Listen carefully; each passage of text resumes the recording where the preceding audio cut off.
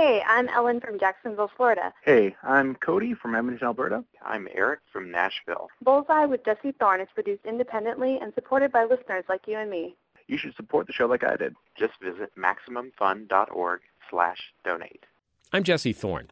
Simon Amstel thought that hosting a TV show would solve all of his problems, so he worked really hard to make that happen. And so when I was on television and still sad and lonely, there was this feeling like, what has this journey been about? What have I been doing? And so if you are giving up so much of yourself in order for this work that you are doing, which is not bringing all the satisfaction that I thought it would, then I need to be making different decisions.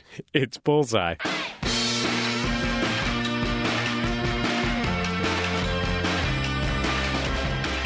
This week, my interview with the delightful stand-up comic Simon Amstel. On TV, he's prodded at the powers that be. He's even caused a few walk-offs. If you can't say these things on television, where can you say them? But despite the escapades, Amstel spends much of his time on stage and off looking inward at himself. His self-doubt got so deep that he went on a shamanic quest to South America to find answers. Really. Plus, Brian K. Vaughan talks about creating a deep, rich new world for his comic book series, Saga. Usually, when you're introduced to a comic, it's not issue number 1 or this fresh start. You get Amazing Spider-Man number 251 or something, and you're sort of tossed headlong into this fully formed universe. I was just so fascinated by it. Plus, Jordan Morris tells us what's up and what's down in our universe, the good old US of A. All this week on Bullseye. Let's go.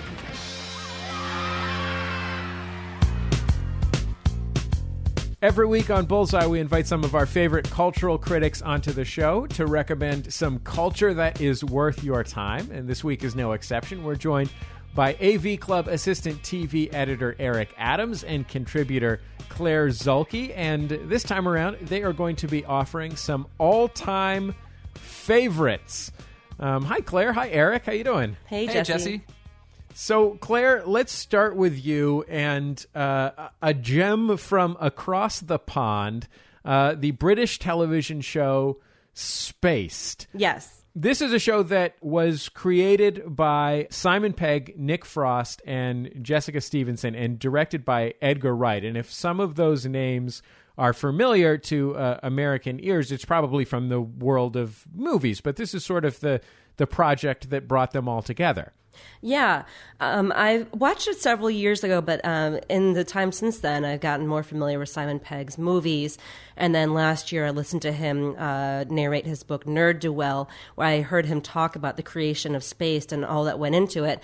And then after becoming a fan of Community, I kind of got more into TV shows that are referential to other TV shows and movies.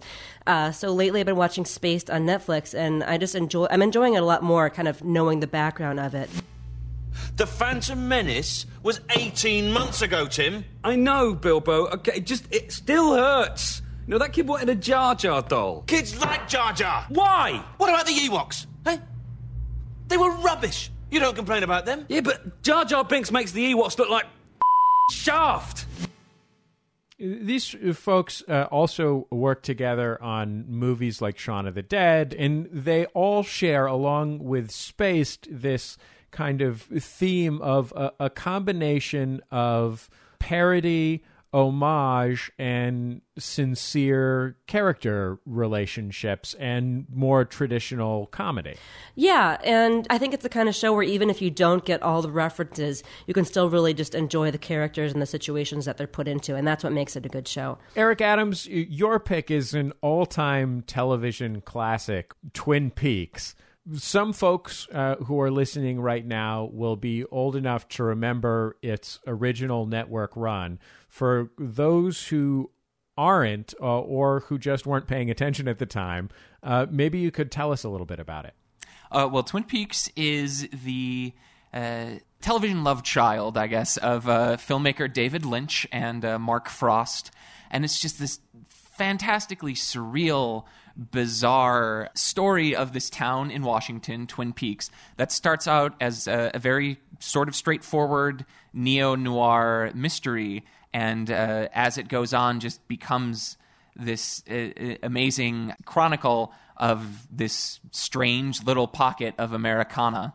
Kyle MacLachlan is one of the stars of Twin Peaks, Eric, and I know that his role on this show is one of your favorites. Tell me a little bit about it. Yeah, the character that MacLachlan plays on Twin Peaks, FBI Special Agent Dale Cooper, he's just got so many layers to him, and he sort of comes to Twin Peaks as this Boy Scout of the FBI, very straight-laced, but you can see there's like some twinkle in his eye, the way MacLachlan plays Cooper, that something's just a little bit off about this guy. And he just also has all these wonderful fascinations and obsessions. Like, he just loves food, and he talks about it so rapturously. You know, this is, excuse me, a damn fine cup of coffee. I've had, I can't tell you how many cups of coffee in my life, and this is one of the best. Now, I'd like 2 eggs over hard. I know, don't tell me, it's hard on the arteries, but old habits die hard. Just about as hard as I want those eggs. Bacon, super crispy, almost burned. Cremated. I tend to think of Twin Peaks in the context of its time as just spectacularly revolutionary, that something this unusual could run on network television in what was essentially still a 3 or 4 channel world. But is this still something that is really relevant and enjoyable in an era when, you know, there's Mad Men on TV, and if you don't like Mad Men, you can watch Archer on FX, and there's something for everybody? Well, I mean, I think there still, every television season, there's a show that is drawing upon seeds that were planted by Twin Peaks. And also, it's a show that's completely untethered by time. You know, it doesn't feel dated at all. And, you know, my wife and I kind of have a tradition of rewatching Twin Peaks every year since we discovered it 3 or 4 years ago. That's an unusual tradition, Eric. It's a strange thing to include in a relationship like that, but you know. Eric Adams recommends you check out the legendary cult television show Twin Peaks, which is available on DVD and Netflix. Claire Zulke recommends you check out the British TV show Spaced, which is available in the same venues. Eric Adams, the assistant TV editor at the AV Club, which you can find online at avclub.com. Claire Zulke, a contributor there. She also writes the Zulke blog at zulke.com for WBEZ. Thanks, Claire and Eric. Thank you. Thanks, Jesse.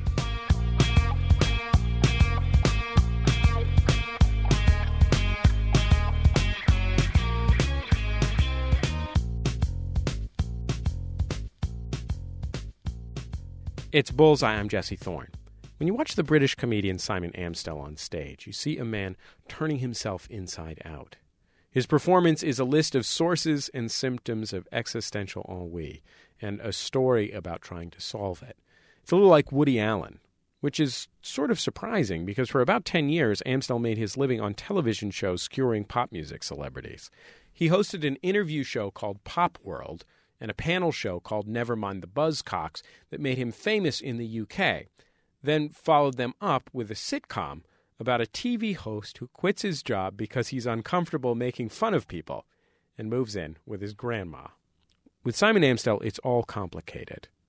Lucky for us, the result of all this twisting and turning is a funny, humane performer in a funny, humane performance. Amstell just returned to the U.S. to perform a few more dates of his solo show, Numb. We spoke in December. Here's Amstell on the stand-up stage, unpacking his inability to be in the moment while visiting Paris.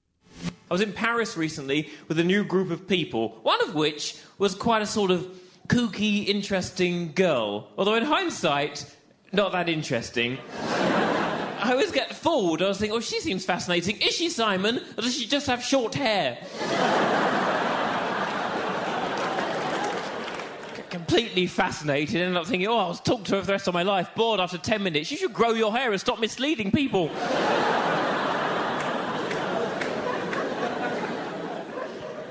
So she suggests at about 3 in the morning that we all run up the Champs-Elysees to the Arc de Triomphe. And I guess telling you about that now sounds sort of exciting and fun, but at the time I just thought, well, why would we do that? And then what's the point? And then when we get there, then what will we do with our lives? And I'm sort of analysing what the point of it is, and we live that way, and it seems a long way to go. And everyone else is just not analysing, they're just running, and I'm running as well because of the peer pressure, because I'm fun. And we're all running, and everyone else, I think, is just at one with the moment, at one with joy, at one with the universe, and I'm there, as I'm running, thinking, well, this will probably make a good memory. Simon Amstell, welcome to Bullseye. It's great to have you on the show. Hello, thank you very much for having me. You already sound worried, Simon. Yeah, well, it's weird listening to a whole introduction of yourself and then listening to a clip of yourself, and then, in preparation for talking about yourself. I read somewhere that it was your life's ambition to appear on television, even as a small child. Yes, I was a very weird child, and that's all I wanted. That was all that was important. Was it a particular kind of appearing on television? Yes, there was a program in the UK called The Big Breakfast where it was kind of anarchic, and you would see the crew members, and it felt like anything could happen, and it looked like the most fun you could possibly have hosting a show like that, and so that's just all I wanted to do. I want to play this clip of the first time that you appeared on television. This is you Jesus. as a 13-year-old on a show called Games Master. Oh, wow. Okay. Good luck, everyone. Okay, we've got to get through here. It's the Essex All-Stars in yellow. All right, okay. Tell us your names, guys. I'm Simon. Simon. And I'm Robert. Robert. I'm Matthew. And you're Matthew. So which one's the team captain? That's me. Simon, you're the team captain. That's so right. How are your team going to fare? There, we are going to do absolutely brilliant. We're going to do better than any team here. We are unstoppable. We are the Essex All-Stars. You were demonstrating a lot of conviction at an early age. It's so upsetting. Isn't it? Isn't it upsetting? I found it delightful, Simon. Oh no, it's really. That's what I was. I mean, I was just desperate. How did you get on that show as a 13-year-old? A guy actually came to our school, and from the production company, and just needed young people, and so I ended up auditioning. I knew I wasn't very good at playing the games, but what I felt was the guy who came to our school said that they would base their decisions on who they picked on gameplay ability and personality. And I thought, I'll have to have a personality then. And so I sort of, and yeah, I guess I just thought, I used to go to a Saturday morning stage school where the advice was just to be loud. That was the, and so I did that. So I was just loud and annoying because I thought then you are memorable. Can you tell me a little bit about what Pop World was? This is a show that you started hosting as a teenager, right? I was 21. I started hosting stuff when I was 18, but this show I was 21. And go on, what do you want to know about it? How should I describe it? What kind of thing was it? Because I've never seen it, and I'm curious. If you imagine, I'm trying to think so this is not really an equivalent, but you know TRL that used to be on MTV. Is it still on MTV? Yeah. Okay, so imagine that, but good. And when I say good, that's mean. What I mean is, imagine the presenters not being reverential. Imagine them not really caring about the music. Imagine their only interest being in trying to burst the bubble of the brand that was trying to be sold. We just did silly things on it. We sort of interviewed people with megaphones, across a car park, rather than sitting down with them and treating them with the respect that they felt they deserved. Was that important to you? That idea of popping bubbles? Yeah, because it felt like everyone else just treated celebrity with enormous respect, and it felt like it didn't feel real. It felt boring. If I wanted. It was that we were only interested in truth. We were just searching for the truth, Jesse. We didn't want to upset anyone. Was it weird for you when you started doing stand-up and you were known for hosting this, television program for teenage LMFAO enthusiasts, or whatever the 10 years ago equivalent of that is. Yeah, it was quite tricky. So I started doing, my first stand-up gig was when I was 14, when I was that weird child. And then I did a few weird gigs until I was about 18, and then retired because I got this hosting job. And I thought, well, there's no need to do any of this stand-up comedy anymore. And then at 21, I felt the urge to return. So I came out of retirement, and then it was quite odd because I was maybe half or a third of the people in each audience would have an idea of who I was a bit, and it wasn't really who I was in terms of stand-up, so that was quite tricky. And also I was still finding my own voice, so I didn't know who I was. The whole thing was very difficult for about 5 years, and then I kind of figured out how to do it a bit. When you started to find your voice, what was it? It was sad. It turned out I was very sad. I think my clown is this sort of curious student kind of guy. I think I work quite well when there's a question mark at the end of a sentence, rather than like I'm not good if there's an exclamation mark at the end. I will not be funny with an exclamation mark. I learned that from writing the sitcom, that my character, as opposed to the other characters who would make bold, shocking statements, I was much funnier if I was asking a question that was a bit off for some reason. But these things can't be analysed too much, Jesse Thorne, otherwise they die. My guest on Bullseye is the comedian Simon Amstell. He was known for cutting celebrity guests down to size while hosting the BBC game show Nevermind the Buzzcocks. His stand-up comedy is still sharp and probing, but now he takes himself to task. We spoke last year when he premiered his stand-up show Numb stateside. Amstell just returned to the U.S. for another limited run of that show. I was in the UK not that long ago and just flipping through the TV channels, and I'm watching this television program that's really quite funny, but I can't figure out why it's hosted by Alice Cooper. Oh, yes. And it's this show called Nevermind the Buzzcocks. And after I went to see your stand-up show, I looked you up on the internet, and I found out that until it was hosted by apparently a rotating group of Alice Cooper-like people, it was hosted by you. And I want to play a clip of you hosting this show. This is a pop music panel show. Sort of a game show where jokes are the most important thing, a very popular format in the UK. This is you interviewing one of the contestants/guests, Jermaine Jackson.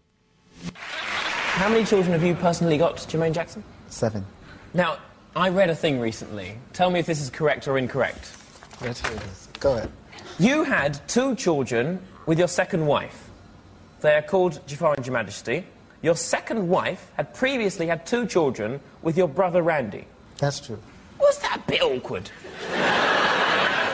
If you call it that, yes.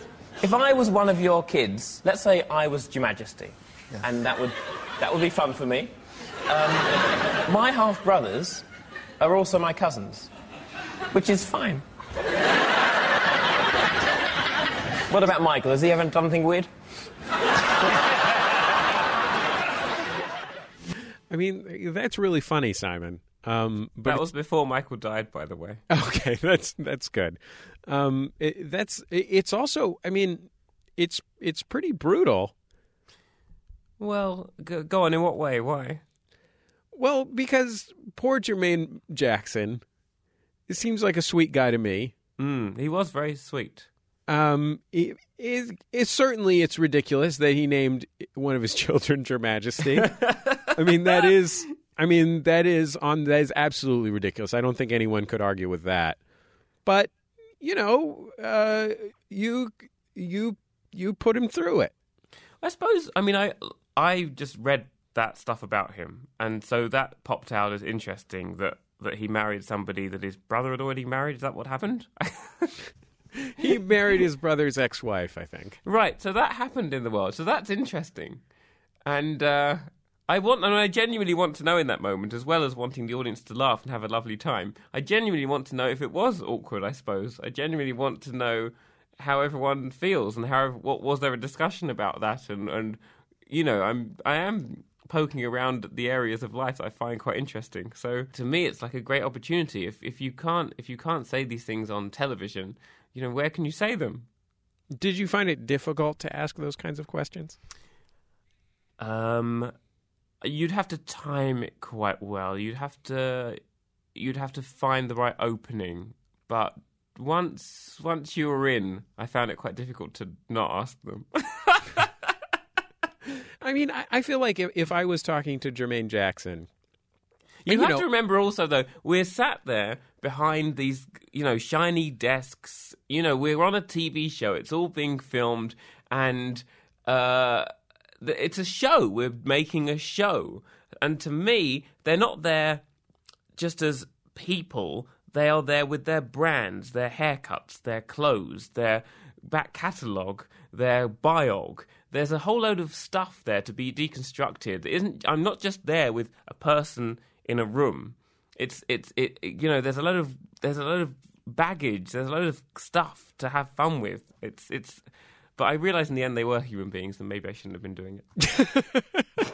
When you had a few sort of famous incidents with frankly people who are only celebrities in the UK, and so I can't play the clips because it wouldn't make any sense to anyone.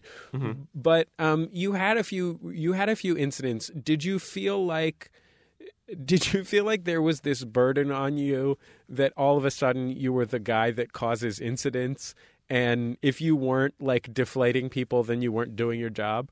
Well, that's why I left.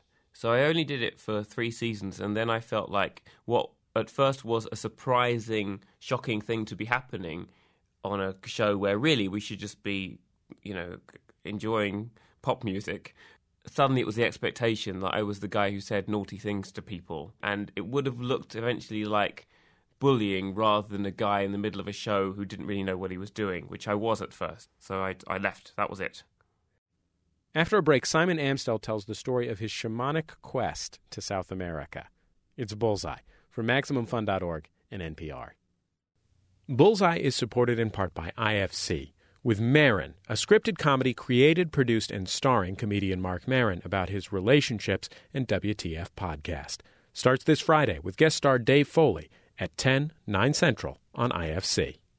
Hi, everybody. This is Justin McElroy, and in the rich fiction we just created, the hosts of this podcast have gone for a little pee break. Hi, I'm Travis McElroy. Quick, while they're not looking, slip our comedy in. I'm Griffin McElroy, the baby brother, and stop, I'm the police. What are we doing? This is My Brother and Me, where we take questions and turn them into wisdom and make fun of you. We make fun with you? We make fun with you because English is our second language.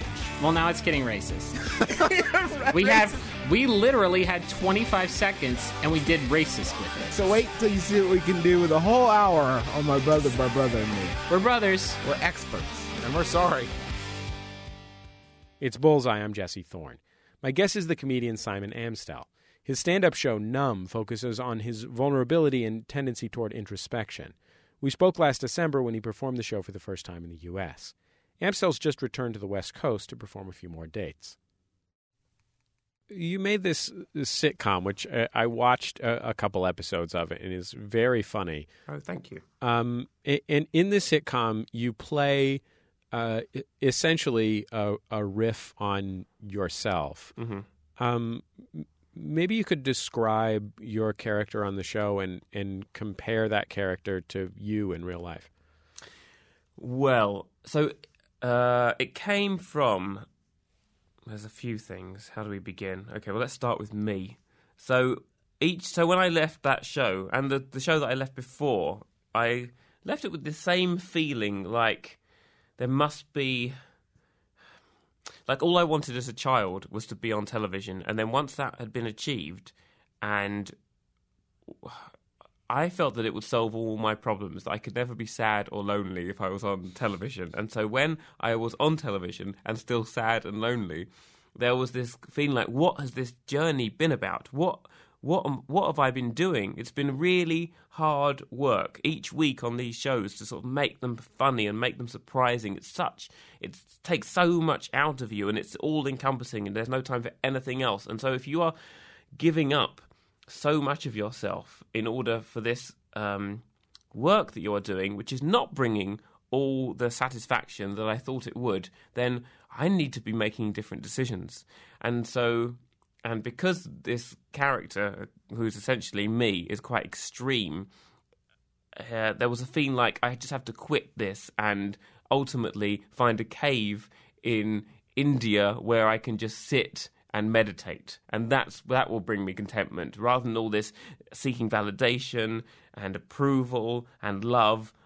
I just need to find it internally, probably in India or Thailand. I just need to be on my own in a cave. And in the sitcom, it's that character in contrast to the family who love him being on television. It's their whole world, especially the mother. It's everything. It's everything that he's on television. And so when he comes in the first episode and says, "I'm going to quit," it's it's an outrageous idea. I think it's interesting to me, your show that I saw live here in Los Angeles recently, Numb, is, I said it's about existential ennui, and it is, but it's really about connecting with people and the world around you in an actual way. And, it's interesting to me that you chose as a career, starting from when you were very young, this performance of connection, which is, doing a funny interview. There's no, you are performing, having a connection with another person. Yeah. Performing is the word. So I really learned how to do that very well. I learned how to interview a person in front of a camera, and didn't really, because that took up my whole life. That show was like every week of the year, that first pop show that I did. And I just spent my life doing that and didn't really learn how to have actual conversations with people until recently. That's it's nice that you're laughing about that. It's very sad. I know. Well, if you don't laugh, you cry, right? I want to ask you something that I wondered about, and it's entirely possible I'm off base, but was part of your discomfort with your... look, all adolescents are uncomfortable with themselves. But was part of your trying to find a relationship to others, and especially peers, about the fact that you were gay? Well, that must come into it, and just doesn't feel like it's relevant to my life now. But certainly when I was 13 and I felt I had to keep that a secret until I was 21, certainly that comes into this feeling of disconnection that I talk about, because while other people are, learning how to kiss people for the first time, I'm pretending I don't want to kiss anyone. Yeah, another thing that I thought was really interesting that came up in your show was that you are, for all practical purposes, a teetotaler. Yes. And that's mainly the problem, I think. I think if I just drank more, everything would be fine. That's what I was going to say. I think I will say that I also don't drink, but I just think that a lot of teenagers and young adults who are really uncomfortable in social situations, which is to say almost all of them, just drink. Yeah, well, I used to. When I was 18, I did drink, for a long time in terrible clubs for years. And it didn't make it any better. Those terrible clubs stayed terrible. Why did you stop? I read a book called Taming the Monkey Mind about Buddhism. And one of the things was that Buddhists tend to not drink and they don't eat meat. And the meat was quite easy to give up. And then I really wanted to give up alcohol as well. Because why did I want to do that? I can't remember. Why was that? I think I just liked this book, and I liked the... Oh, yeah. I was on a plane, maybe at the same time as reading this Taming the Monkey Mind book, and I saw a monk meditating a few seats away from me, and he looked to be the most calm, content human being I'd ever seen, and I thought, I want whatever he is having. And so I thought, let's give up alcohol, see how that goes. But I couldn't do it because I was still single, and I was at an age where you needed to go out and dance and talk to people, and that was really not going to happen if I wasn't drunk, and so I had to drink. And then I ended up in a relationship for about 2 years, and I thought, I can give up alcohol now. This is great. And so I did, and that all worked out. And then when that relationship ended, I thought, oh no, I'm going to have to drink again. And I tried it and had such a terrible hangover. I thought, oh my goodness, this is horrific. This is poison. I can't do this anymore. And so that was that. So now I don't drink. My guest on Bullseye is the comedian Simon Amstell, who spoke last year.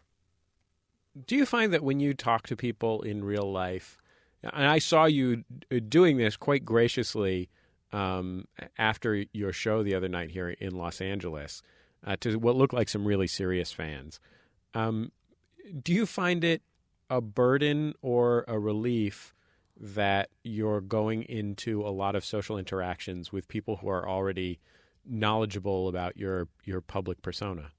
It's a relief because it's like that thing I say in the show about some people. When I meet new people, and if they don't realize I'm very funny, then they look a bit upset because of the things I say sometimes are a bit peculiar or aggressive, and then I have to reassure them, oh no, don't worry, I'm professionally funny. It's that thing of if your personality has already been established, like it's like, don't worry, this is what I'm supposed to be like. This is fine. This is absolutely fine. Otherwise, people think, well, this guy's just an awful human being. We have to walk away from him. But if fame, if you are a famous person, then it means that it's been established that who you are is a good thing. And so people aren't as concerned. People are, he's so great, this weird, awkward guy. We should really be friends with him rather than, this is awful. Is there anyone else we can talk to? Your stand-up is very internally driven, and part of what the story is about, both in your show Do Nothing and in your current stage show Numb, is essentially a search within yourself and a search for outside means of correcting the problems that you perceive in yourself. And I want to play a clip from your special Do Nothing. In this clip, you're basically looking for physical sources of your emotional pain.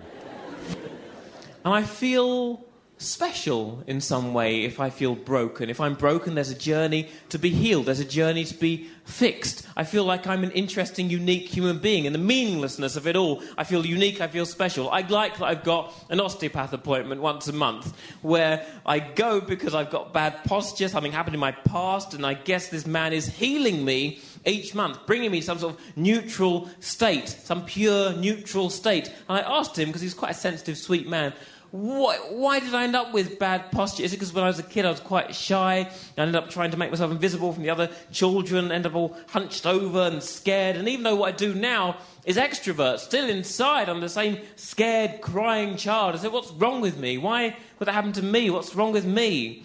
And he said, you have very tight hamstrings.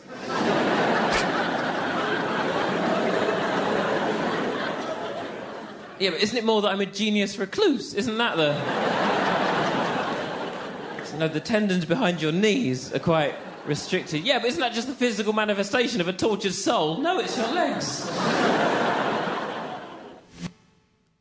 Your show is so much about these sort of challenges you put before yourself in an effort to address these shortcomings that you see. One of them is a trip to South America. Yes. I was wondering if this may come up. Well, I mean, I think this is your Majesty. Oh, wow. Okay, go on. Well, I read, when I saw in your show that you had gone on a shamanic quest to South America, I felt that was an interesting subject to explore. Yeah. How do you even Did you just type shamanic quests into Google? Shamanic quest sounds so insane. An old school friend of mine, visited a shaman in Peru, and he drank this plant medicine that the indigenous people have used for thousands of years to heal themselves, and he had the most incredible experience. He felt healed, and he looked so joyful when he told this story. He looked like a 12-year-old kid, and I again, like when I saw the monk on the plane, I thought, I want some of that. That's what I need. I need that healing, and so I went, and that was that. No, hold on. That was that. It sounded like I was trying to close it off there. Sorry, that wasn't that. And I will now continue. Well, did you just? What do you do? Do you like get off the plane in Lima and just say, "Take me to your shaman"? The shaman. Yeah, I know it sounds nuts, but it really helped. I don't know what to say to you. I mean, I didn't know if I'd be able to talk about it in stand-up because I didn't want to make fun of it, and I don't think I do. I think I do honour the experience, and I think I make fun of sort of myself and my personality within what was a very profound experience. The contrast between myself as a sort of physical human and I don't know how to describe it with language, but the non-physical experience that I had. And I know it sounds a bit crazy, and I think it's probably, I found a way to talk about it in stand-up, and I haven't really found a way to talk about it in any other way that doesn't just sound like a bit of an odd thing to have done. It was odd. It wasn't, what happened wasn't rational. What happened can't really be explained, but it really helped. And if it's the sort of thing that calls to you, and I really felt that I kept hearing about it. I kept hearing, and they say that it's a thing that calls to you, and but I told this to someone, and he said, "Yeah, I keep hearing the word skiing." So, but it was pretty nuts. But I think the world is pretty nuts, and I think the things that are considered normal in our culture are pretty nuts. And so to do something that's a bit odd, to me, is sometimes the most rational thing you can do. There you go. What about that? That wasn't bad, right? As a sentence. Yeah, I mean, go on. What else do you want? What else do you want from me? I don't know if I'm buying it. Okay, what don't you buy about it? And I'll try to. But it's not a thing that it's okay to not. I think it's not for everyone as well. I got that from the experience that it really isn't for anyone. It really isn't for everyone. It's a really extreme thing to do, and I think it's for some people to do, and to then use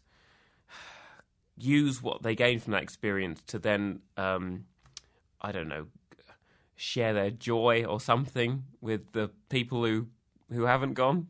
How did you feel different after you had gone through this process of, sitting in a circle with a bunch of people and drinking this medicine and throwing up and having some visions and that kind of thing? I felt healed. I felt genuinely like I'd been reset is probably quite a good word. I think what happens is we're born and then things happen to us and we make decisions, unconscious decisions, about what we should do now in order to protect ourselves from things that could happen like that again. And so you end up with a load of defense mechanisms, personality traits, and they then, which for a while they were things that were really helping you and protecting you, they then become their own kind of prison. And then you're sort of stuck. And in this experience of being in this rainforest, drinking this medicine, you kind of overcome fear because horrific traumatic things happen. Stuff from the past comes up and you realise that some of it wasn't your fault, or you realise that your perception of it at the time was not accurate. Things like that. And so you eventually realise that everything's fine, really. And after that last ceremony, there were 4 ceremonies, and I just lied back on my bed and I said, healing complete. Well, Simon, I sure appreciate you taking the time to be on Bullseye. It was really a pleasure to have you on the show. Was it interesting or funny enough? Yes, absolutely. Okay, but you'll do an edit to make it even better, will you? Nick, my engineer, is shaking his head no. I think he's just going to leave the whole thing wrong. Oh, my God. Yeah, now he's nodding yes. Phew, thank goodness. We're actually... Okay. Nick, is it cool if we do one of those edits that makes it sound worse? Okay, he says yes. We're going to make you sound bad with the edit. That's what they do with most television, I've noticed. That's what they do. Simon Amstell's most recent stand-up special is called Do Nothing. He's also been performing his stage show, Numb, in the United States lately. Simon, thanks again.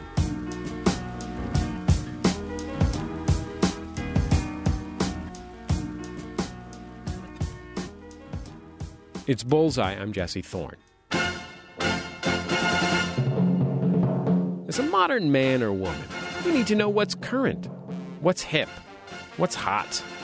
And in order to avoid ridicule, it's imperative that you stay away from what isn't current, what isn't hip, what's not. That's why correspondent Jordan Morris is here with his list of expertly ranked stuff. It's Jordan Ranks America.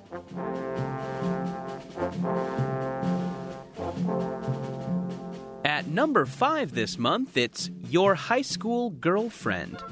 You haven't talked in years, but from the looks of Facebook, she's having a pretty good time. I bet you'd be really impressed by how good you've gotten at lovemaking.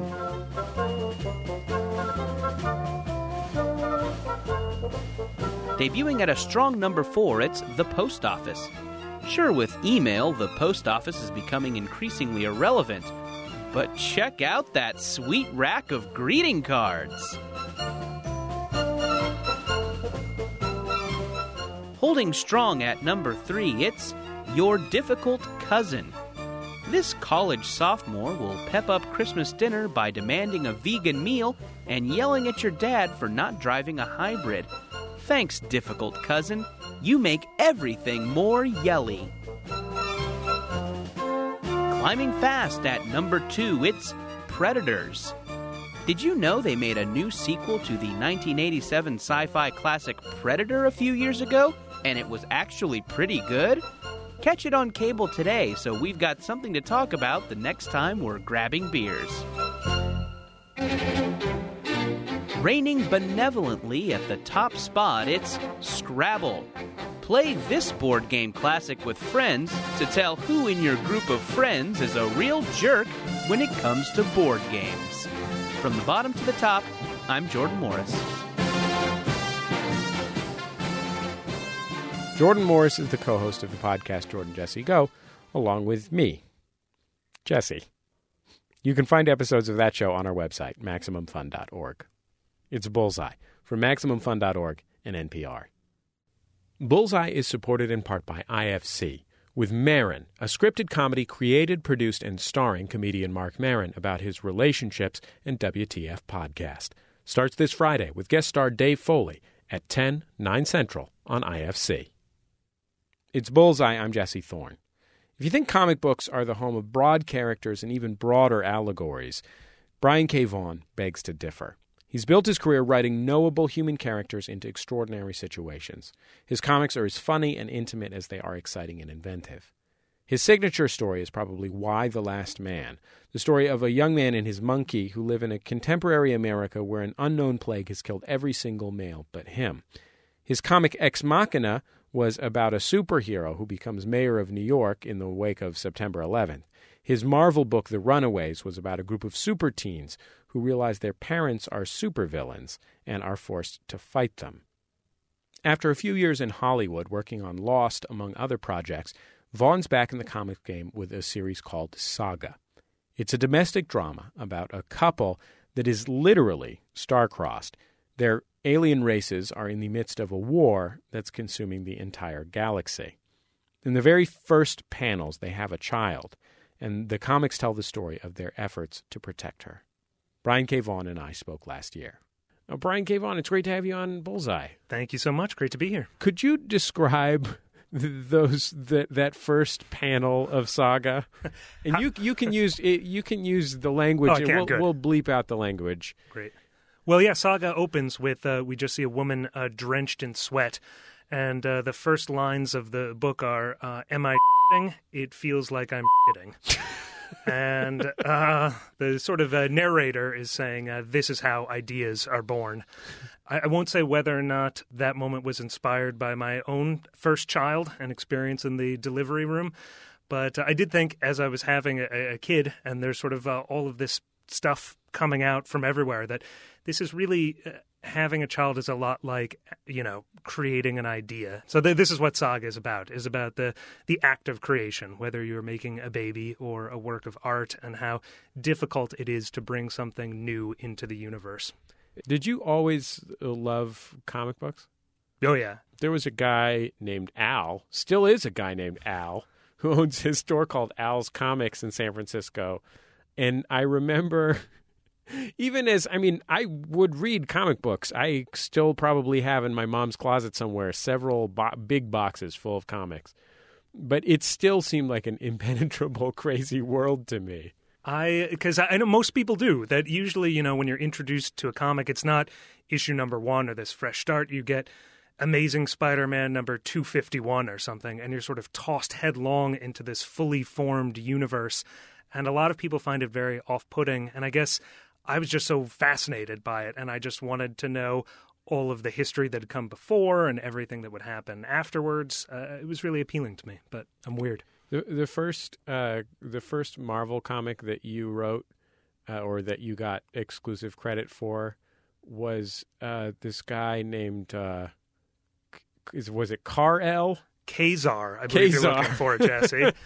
Sort of a bargain basement Tarzan knockoff. Kazar, yes, of the Savage Land. Okay, so what can you bring to a story about Kazar of the Savage Land? A guy who, as a kid, I read many a Marvel comic book. When I saw that name, I had to type it into Google to see what the hell it was.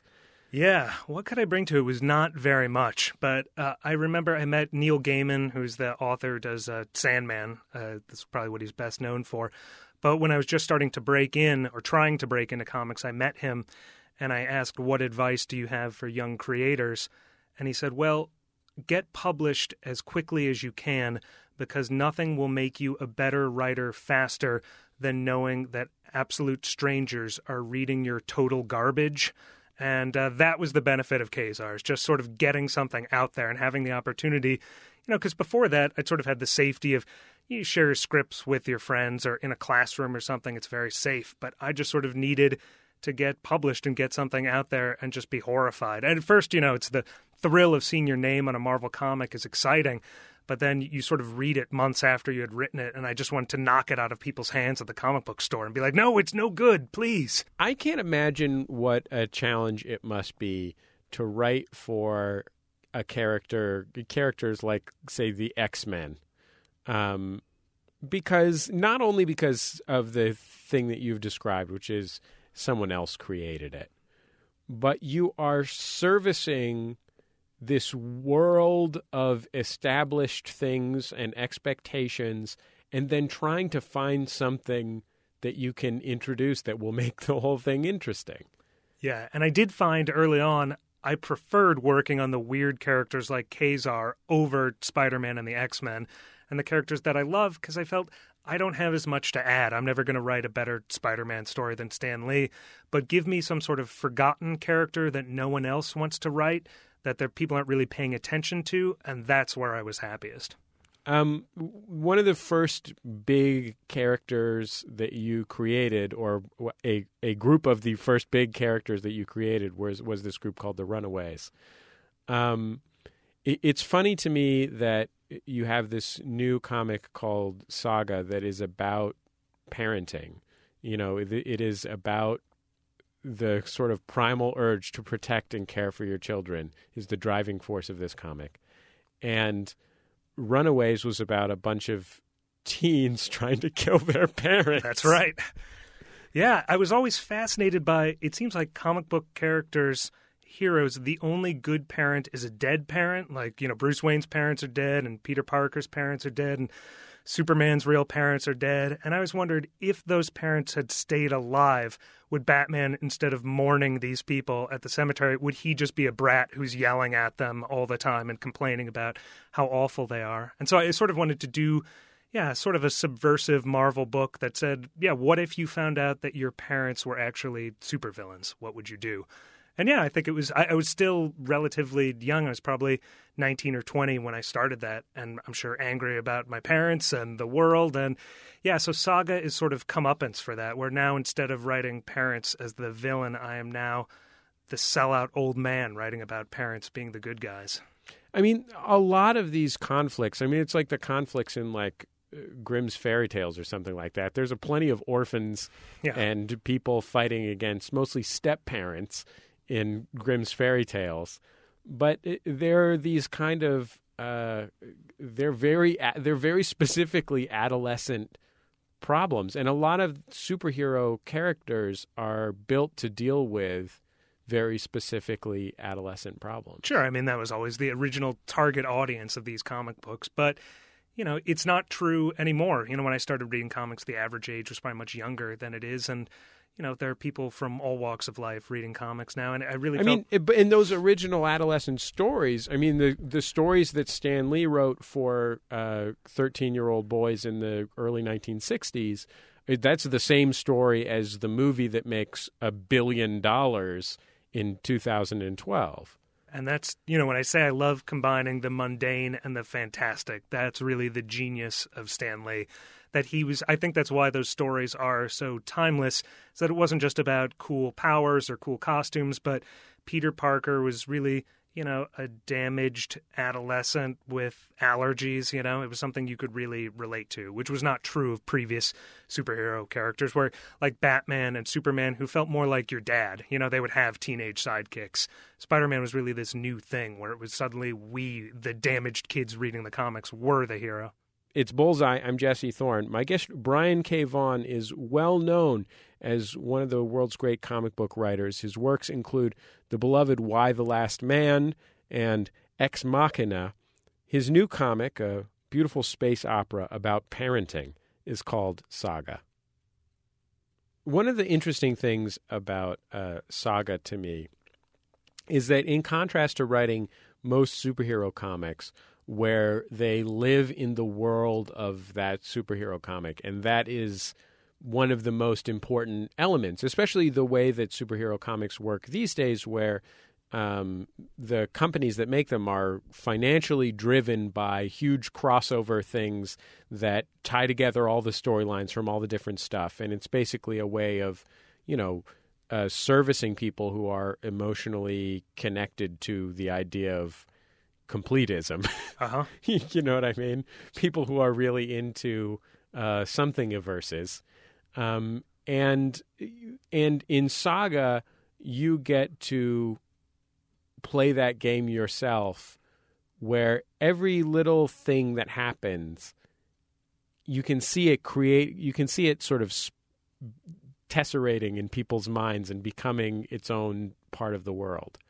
Sure. I mean, it was the magic of seeing Star Wars, you know, when I was young, is that, you know, you're telling a self-contained story, but every tiny nook and cranny of the universe felt like it could be its own story that you would want to follow. I really admired that world building so much. The conflict in Saga is all-encompassing.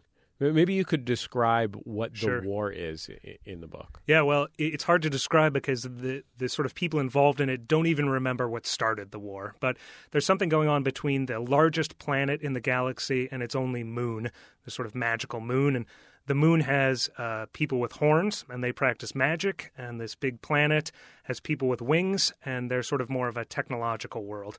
And all we know is that they despise each other and have despised each other for generations. And their war has sort of spilled out beyond these two worlds into sort of proxy wars that have overtaken the whole universe. And our protagonists are two characters who fall in love despite their differences and decide, you know what, maybe this war is just complete nonsense. And I didn't want to do a story about this is not a plucky rebellion who's going to bring down some empire. These people are not vital to this war. They're just sort of conscientious objectors who have decided, let's get out of this nonsense. The interesting thing to me about this war is that it is, as you said, fought via proxy. And in fact, it is bounded. One of the odd things about the structure of this war is that the two sides have agreed to contain it within specific places in order to prevent their own annihilation. But as it turns out, sort of hasten the annihilation of these other places. Which is, I think, probably something that's really going on in the world right now. And it's sort of hard to talk about when you come at it sort of dead on. And, I think it's much easier to sort of talk about the war on terror or our complicated relationship with Saudi Arabia when you mix in dragons and ray guns. At least for me, that's what I found. So one of the characters, basically this is a sort of classic story of these parents have this child who is interspecies or interracial or whatever. I don't know what it counts if it's two groups of aliens. But this child is being pursued by all sides, including the father's armies, the mother's armies, bounty hunters, and this third set of people who look like they're from a Residence video. They're robot people with television heads. In fact, the one who in particular who's coming after them is named Prince Robot IV. That's right.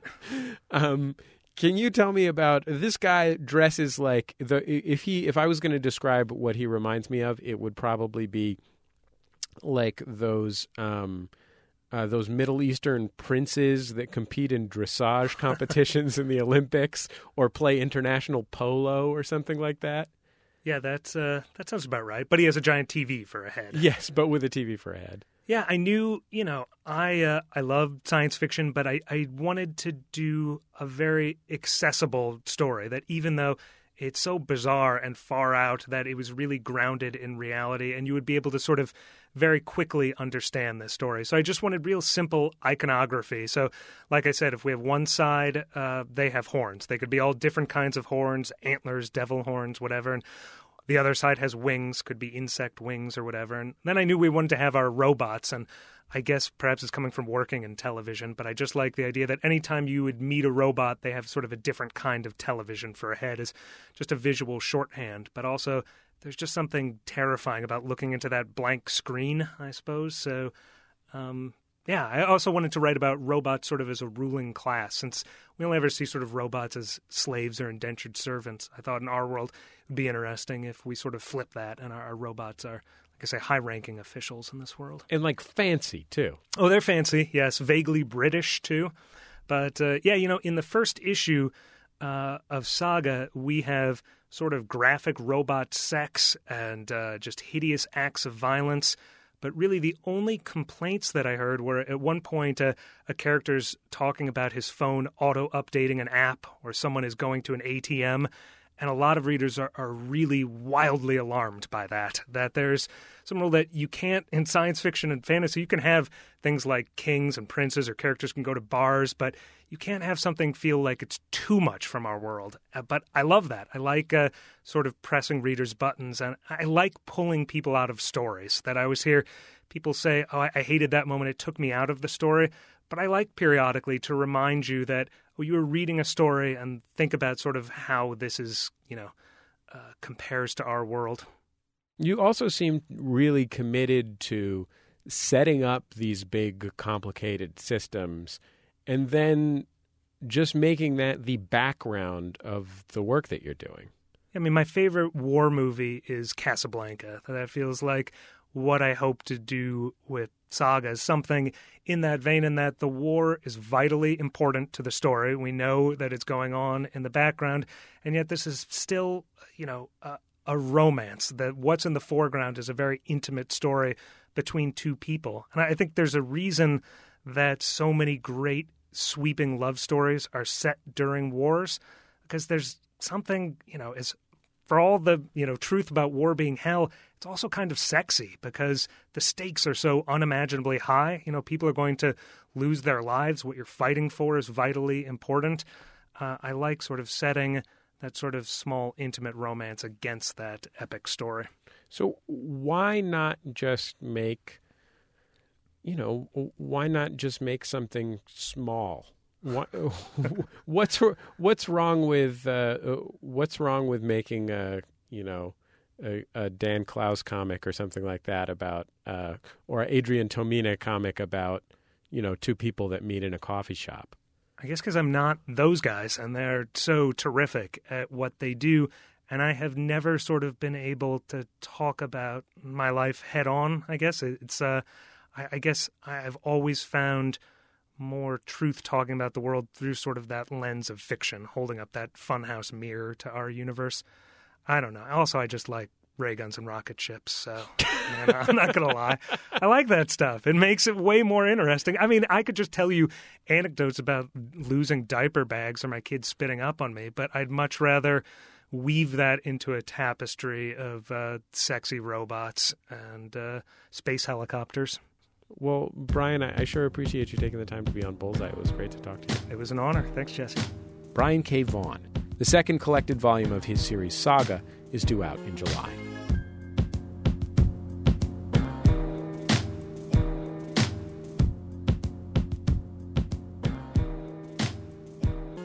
Every week on Bullseye, we close the show with a recommendation from our host, who is me. It's The Outshot. There's a whole world of transracial, transgenre punk rock cover records out there. Remember Alien Ant Farm? Basically, they're just kitsch, embarrassing. One of them isn't, though. It's an album by the Dirt Bombs called Ultra Glide in Black. Darling, it's shades of love, oh, set me free. Shades of love, oh, let me be. Try to get up in the morning. Why does it work? Maybe it's because the Dirt Bombs are themselves a mixed-race group, and their lead singer, Mick Collins, is black. Maybe they just had enough of that R&B garage in their punk already to overdrive the soul songs into rock jams. The point is that Ultra Glide in Black somehow manages to be a punk rock record and a soul record. Listen to the band tear into this Curtis Mayfield song.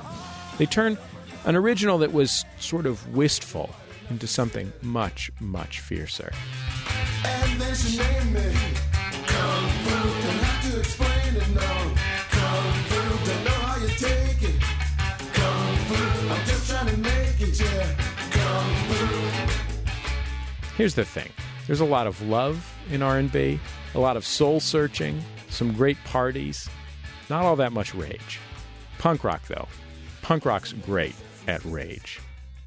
Mick Collins isn't a soul singer, but he's got the presence to back up some heavy songs.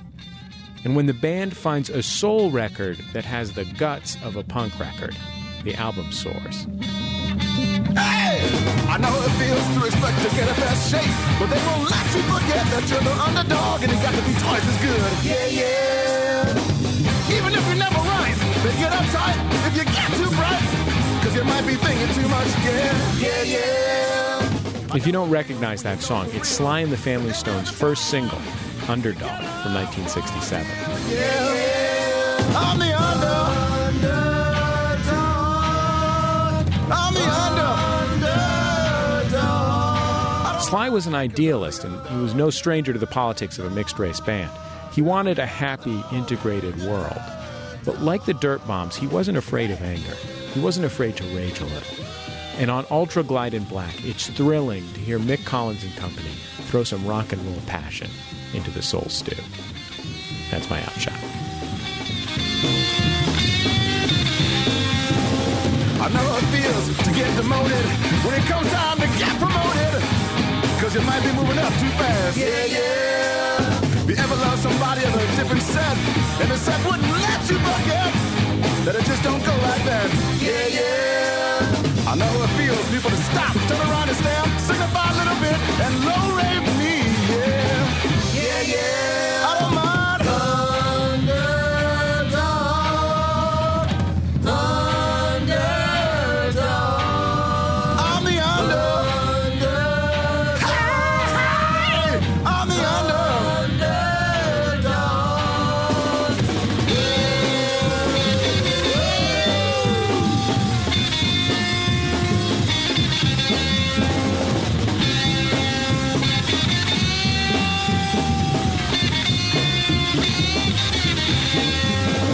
I know how it feels to be playing along, to be at the party, but you're really all alone, yeah. Yeah, yeah. I know how it feels when you're feeling down, and you want to come up, but you realize you're in the wrong part of town, yeah. Yeah, yeah. I know how it feels to have to go along with people you don't even know, so simply because there happens to be a whole lot more of them, yeah. Yeah, yeah. I'm the underdog. I'm the underdog. But I don't mind, because I can handle it. It's gonna be alright. I'm the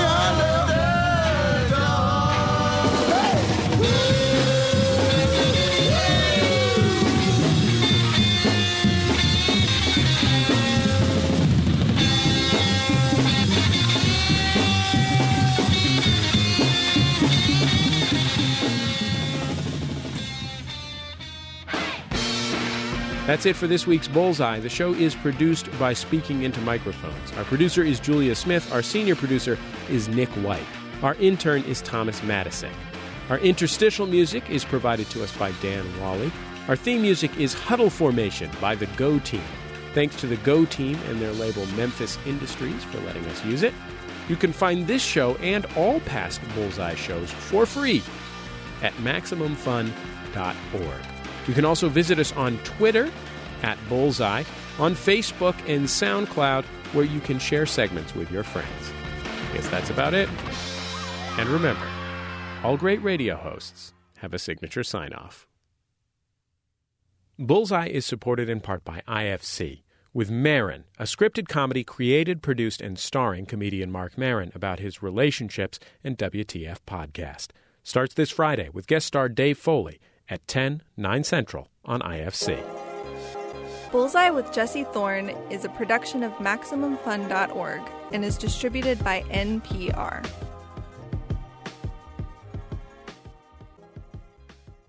MaximumFun.org.